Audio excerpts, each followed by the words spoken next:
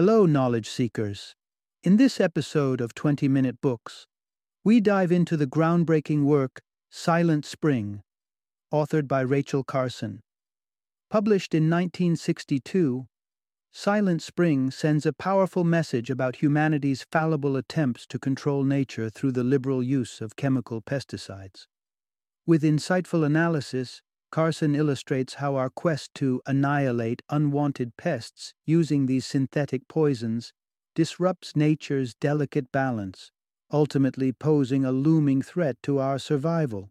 The ubiquitous spread of these harmful substances has the potential not only to devastate our environment, but also to permeate our food sources and, by extension, our bodies. Rachel Carson, the authoritative voice behind Silent Spring, was a prolific writer and marine biologist and a valuable contributor to the U.S. Fish and Wildlife Service, author of several highly acclaimed books like Under the Sea Wind, The Sea Around Us, and The Edge of the Sea. Carson was an early champion of environmental causes, well ahead of her time. The relevance of Silent Spring remains undiminished in today's era of widespread environmental concerns. Hence, it is a must-read for those passionate about conservation and nature, environmentalists at heart, and individuals concerned about the widespread use and effects of chemical pesticides. So, stay tuned as we unravel the profound insights embedded in this environmental classic here on 20-Minute Books.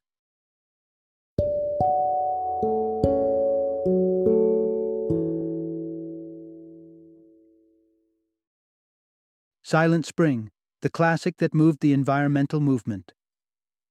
Introduction. Unravel the roots of the environmentalist wave. As Joni Mitchell strummed her guitar and belted out the lyrics, "Hey farmer, farmer, put away that DDT. I'd rather have bugs on my apples and birds in the trees," she unknowingly echoed the echoes of a powerful movement.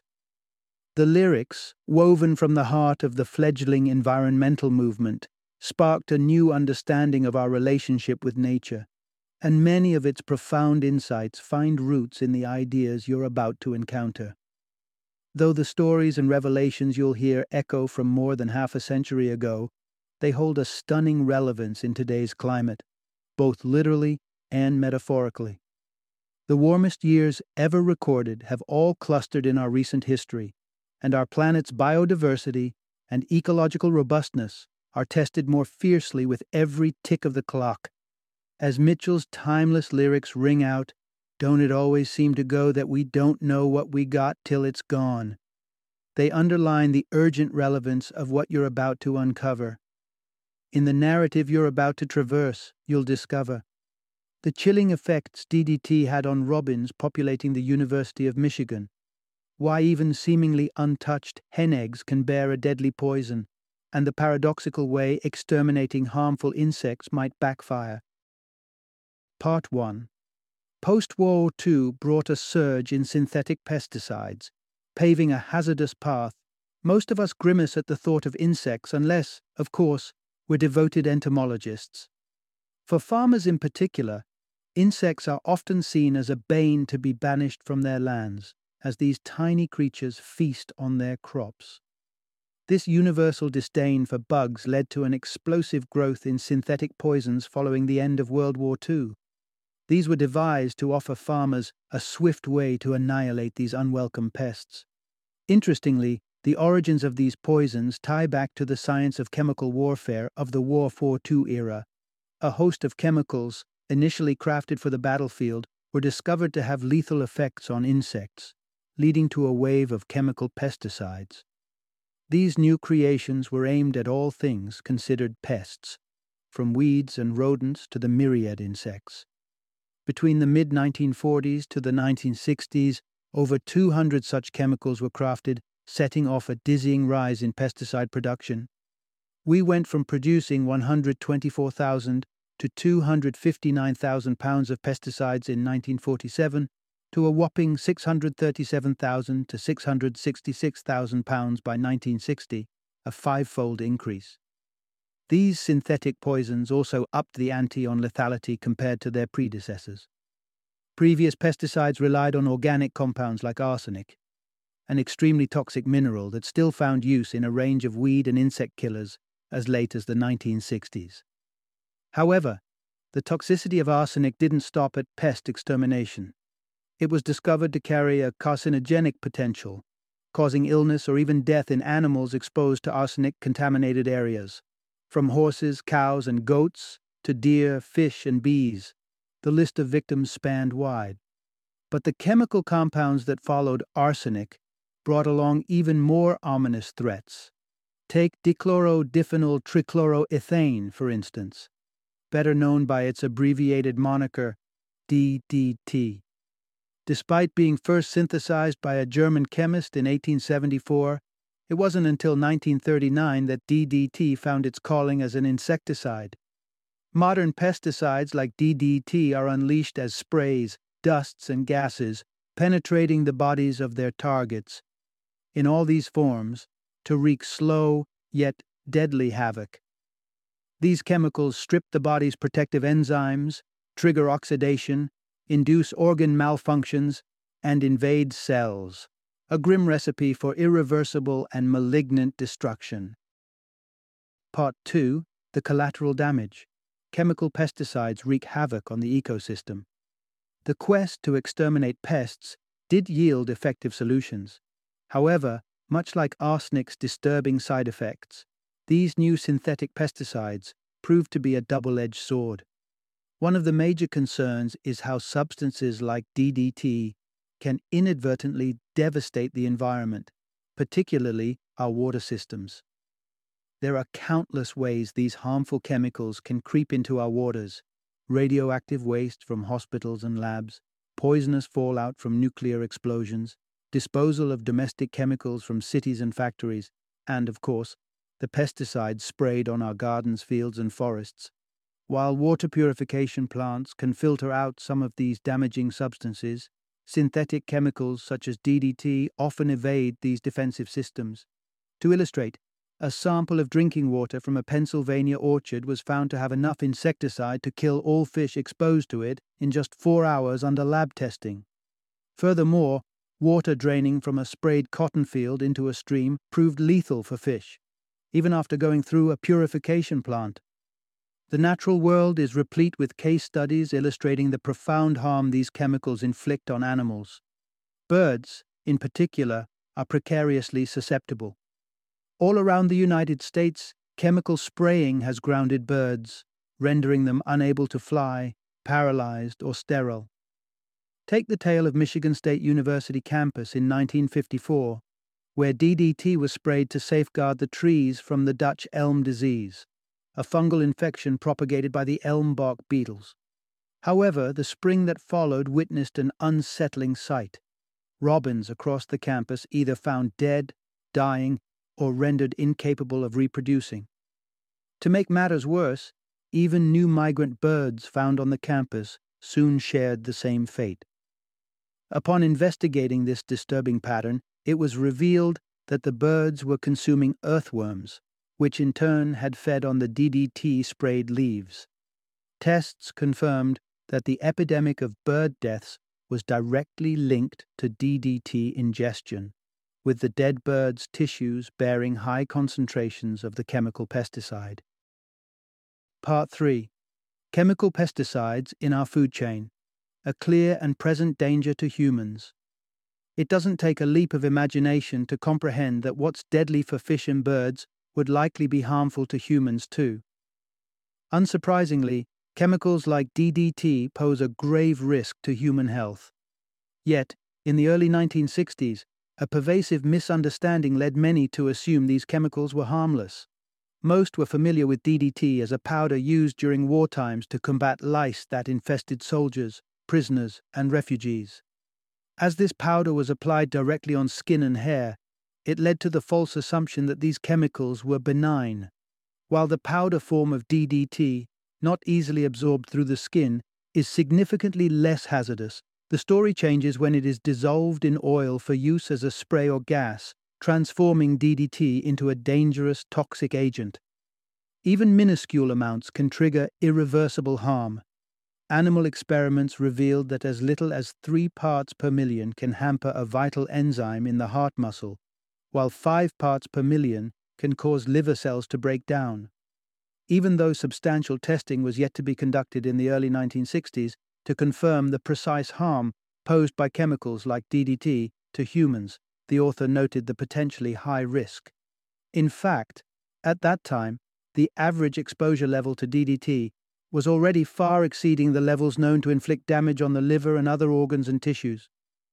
Those working in environments with direct exposure to DDT, such as agricultural workers, registered levels of 17.1 parts per million, while workers at insecticide plants showed a staggering 648 parts per million.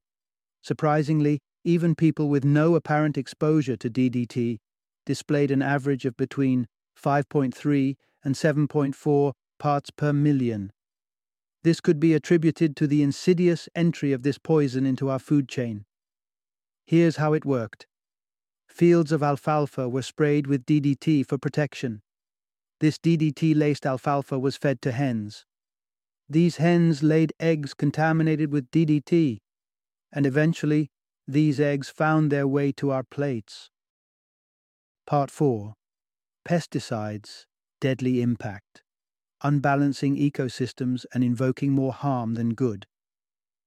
Given the dangerous impact of pesticides on the environment, you might be pondering over their effectiveness at their intended purpose. Astoundingly, even in their supposed sphere of effectiveness, these chemicals tend to trigger hazardous complications. A significant problem arises from the indiscriminate nature of these chemicals' deadly action. This indiscriminate killing implies that they don't merely eliminate their target pests, they also wipe out natural predators of these pests. Consequently, pesticides like DDT end up throwing nature's intricate system of checks and balances into disarray, a system that flourishes only with a balanced ratio of predators and prey. The Kaibab deer in Arizona provide a stark example of this system's breakdown. Once upon a time, the deer population in this region existed in harmony with its environment, courtesy of a variety of natural predators like coyotes, wolves, and pumas. However, a misguided campaign was launched to protect the deer, which involved eliminating these predators. Predictably, with their foes gone, the deer population expanded uncontrollably, leading to a scarcity of food. The deer started starving and dying at higher rates than before, causing extensive environmental damage due to their desperate search for food. This is the exact type of predicament that can emerge from using chemical pesticides. Even when they're somewhat effective at killing their targets, they can unwittingly unleash a fresh pest-related issue that didn't exist previously. This exact scenario unfolded in 1956 when the U.S. Forest Service sprayed 885,000 acres of woodlands with DDT to tackle the spruce budworm pest. The following summer, a larger problem surfaced. The DDT had also exterminated the natural predators of the spider mite. Subsequently, the spider mite evolved into a global pest, proliferating at such a speed that they devastated the majestic trees of the Helena National Forest and the slopes of the Big Belt Mountains. Part 5. Understanding Our Responsibility. Holistic Alternatives for a Healthier Future. You might be wondering how such detrimental chemicals managed to seep into our environment and food chain. Regrettably, when these chemicals were being introduced, particularly in the years following World War II, there was an absence of appropriate tools and government regulation. Chemists lacked the procedures to test for such pollutants, and there were no means to eliminate them from our water sources. As a result, chemical contamination in water went unnoticed, and the Food and Drug Administration, along with the Department of Agriculture, rarely followed up to confirm whether our food was being polluted. In the absence of protective regulations, the government frequently initiated chemical spraying projects without conducting sufficient research into potential risks. Meanwhile, pesticide manufacturers conveniently claimed their products were harmless and beneficial. To rectify this potentially devastating trend, we need to be more accountable for what we're using and the quantities in use. Despite the author's concerns hailing from the 1960s, the same issues persist today. Insufficient research is directed towards healthier alternatives, like biological pest control, and such alternatives are underused. These include mass sterilization of pests and the use of parasites, predators, pathogens, and pheromones to control pest populations and divert pests. Strategies like these not only evade the pitfalls of chemicals, but they are also less harmful to us and the environment. We can no longer turn a blind eye to nature's warnings and the destruction inflicted by mankind's chemical war on pests. Chemical spraying is but one of many ill-conceived attempts by humans to control nature, resulting in dire consequences. It's not just that people are being contaminated. The alarming fact is that most people remain unaware of the lurking dangers, and the harmful side effects of pesticides receive scant attention. At the very least, we must stay informed about the chemicals used in our environment and food, along with the associated risks. Furthermore, it's crucial to question the innate human impulse to control nature, which fuels our reliance on these harmful substances in the first place. Final summary. The fundamental message in this book is: mankind's long-standing inclination to dominate and manipulate nature, rather than coexist peacefully with it, has given birth to numerous destructive entities. Pesticides, designed to eradicate weeds and pests, stand as a prime example. Instead of being a solution, they've inflicted devastating consequences on all forms of life. It's essential to enforce rigid regulations on pesticide usage and, at the very least, familiarize ourselves with their damaging impact.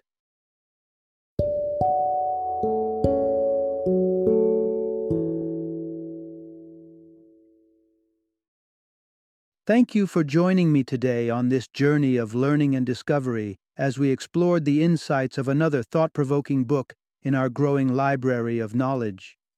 If you've enjoyed our time together, please take a moment to follow our podcast, give us a 5-star rating, and share 20-minute books with other knowledge seekers. Your support truly means a lot. Don't forget to join me again in the next episode, where we will delve into another enriching book. Until then, happy reading and happy listening.